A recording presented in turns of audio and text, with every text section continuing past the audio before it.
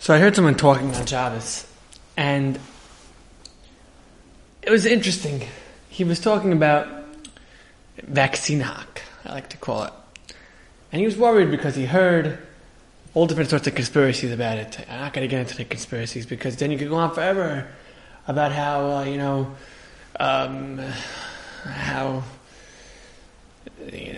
Megatron and Bill Gates have teamed up with Osama bin Laden's evil twin brother, who together with the guy who's 470th line to the President of the United States have a plot to take over the world, and the only one who could stop them is fill-in blanks over here that spread out of Hollywood. And it's funny because that's where all the conspiracies come from. They have nanoprobes put into the vaccine, which are going to take over your body, and you're going to turn into one unified mind, the robot race, or is it going to, who knows what. So it just struck me that we're sitting here at the beginning of the parsha.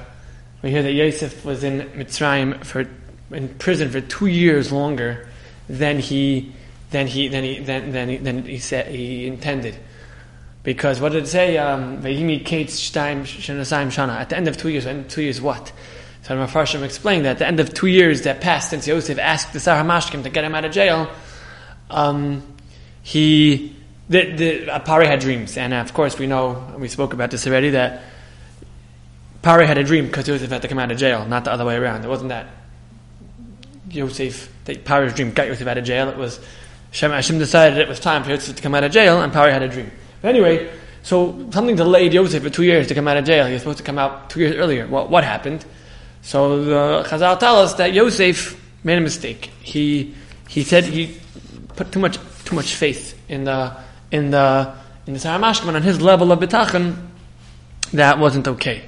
So the basic pshat is a machlekes between Yishmael and Reb Shimon Bar Yochai in Masechtas Brachos in Parakeh Mevarchim. Reb Shimon Bar Yochai says, you have to sit and learn. Don't worry about anything else. The Torah will be taken care of, and then learn Torah. And Bishmael says that it's a very ideal, lofty level, and you have to actually do a shtadlus, and you can't just rely like that on it working out. And Gemara goes on and says many did like Rabbi Shmuel and were successful, and many did like Rabbi Shimon Bar Yochai and weren't, because Rabbi Shimon Bar Yochai's level is very, very high. However, Yosef HaTzadik is Chazal say the pasuk of is talking about when it says Baruch Hagever Asher Yiftach B'Hashem V'loi Ashrei Hagever Asher Shtam Hashem Avtachai is Yosef Leifana al Rahavim. He didn't rely on the Rahavim. That's Yosef HaTzadik. So Reb Shimon Shkab, and maybe it's Reb Chaim Brisker, it's not 100% sure in this sefer that I'm using, say that Yosef, everyone has to do a little bit of shtadlus. Yeah, everyone has to do something. Yosef could have just said, please remember me as a taiva for what I did for you to Pare. That's minimal shtadlus. That's something you have to do that. What had happened? He said more words. He said, because I was gunav genafki beis Yehudim, b'mina Ivrim, a whole. He added another pasuk. Because of that, he was punished with 2 years, because he not only didn't have bitachon in Hashem, he relied on people. It's twofold chait, and it cost him 2 years more in prison. But Reb Chaim, the Beis HaLevi says differently. He says that Yosef shouldn't have said anything at all. He shouldn't have done anything at all, because his ishtadlus with Sar HaMashkim was improper. Why? He says this, that a person has to do ishtadlus and not rely on a nace, is how regular things work, right? You can't just decide that the shortest way down from this 143rd floor is to jump off the roof because you have bitachon and Hashem and you need to get to mincha. That's not how it works.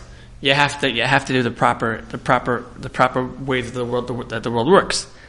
However, sometimes it's just not proper ishtadlus, especially if you're on a level like Yosef. He says when Yosef turned to the Sar HaMashkim, who was classified as Rahavim, which means he was not a trustworthy person at all, who cannot be relied on by nature, in his nature to be counted upon. That was further than Yosef should have went, because there's no point in turning to him, at least on Yosef's level. There's no reason to be Vaiteach in him. There's no pu'ula that could come from it. He's not gonna help you. So that's not called hishtadlus. And Yosef did unnecessary hishtadlus on his level, and therefore he's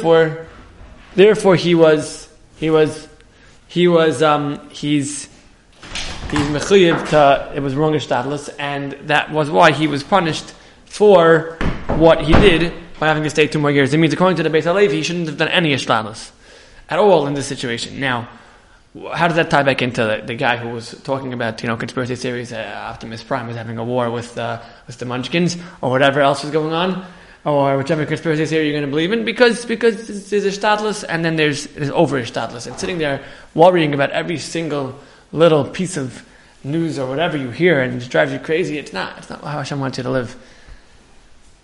Cut out 97.999% of the news and whatever other things you're listening to, wherever you're from, however conspiratorially minded your locale is, and rely on Hashem. Ishtalas doesn't mean sitting there trying to find out if an alien race has infiltrated the United States, the Pentagon, and medical facilities, and are trying to take over your brains.